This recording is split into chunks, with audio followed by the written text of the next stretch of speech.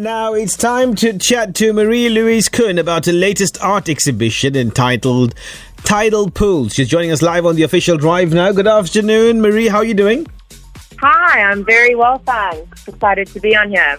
Well, good to have you on the show this afternoon. Let's get right into it and speak about the Tidal Pools exhibition. What was the inspiration behind it? So the local community of swimmers here down in the Cape, it's kind of been a thing, I think, from lockdown. It's become, one of these traditions that people are now starting to do. And, just the gathering of all sorts of people, ages, genders, races, and to have a morning swim in the ocean. And I just thought that was a really good sort of happy feeling and inspiration to this collection. So people want to get involved. What can they expect to see and the mood and the message that you want to convey as well in terms of the entire bigger picture?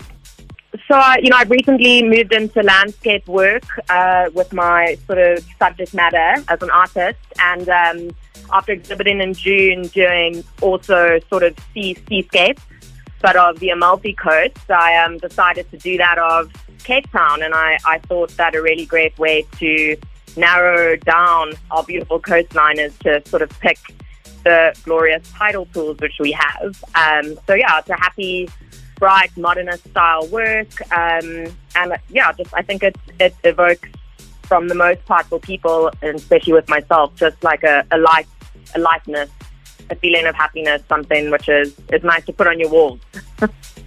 Now, Marie, you have exhibited internationally and you're based between New York City, working for an architecture firm, and Cape Town, where you were born. Now, does that make sharing your work, your vision with Cape Town audiences even more special?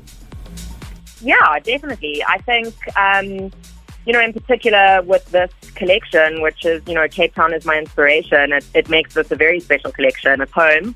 I think everybody can directly relate to it.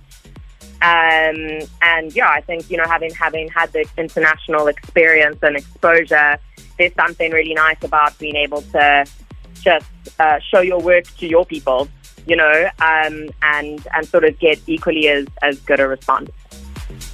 Now, you will donate a percentage of any work sold to the Beach Co-op. It's an NPO that works to clear plastic waste from our beaches and oceans. Why is this so important to you, Marie? So I typically pick a charity to donate portions of my work to always. And I found this one really fitting just based off of the theme of the tidal pools. And, I think with what's going on at the moment down here with Shell in our oceans, and I think there's a need for us to do whatever we can, to help protect our coastlines. And in this instance, I think this is a really great NGO which, just educates kids and it organizes mass cleanups and kind of does what I think we can do as, individuals without the power, to do our part to protect our, beautifully diverse coastlines which we have here in South Africa.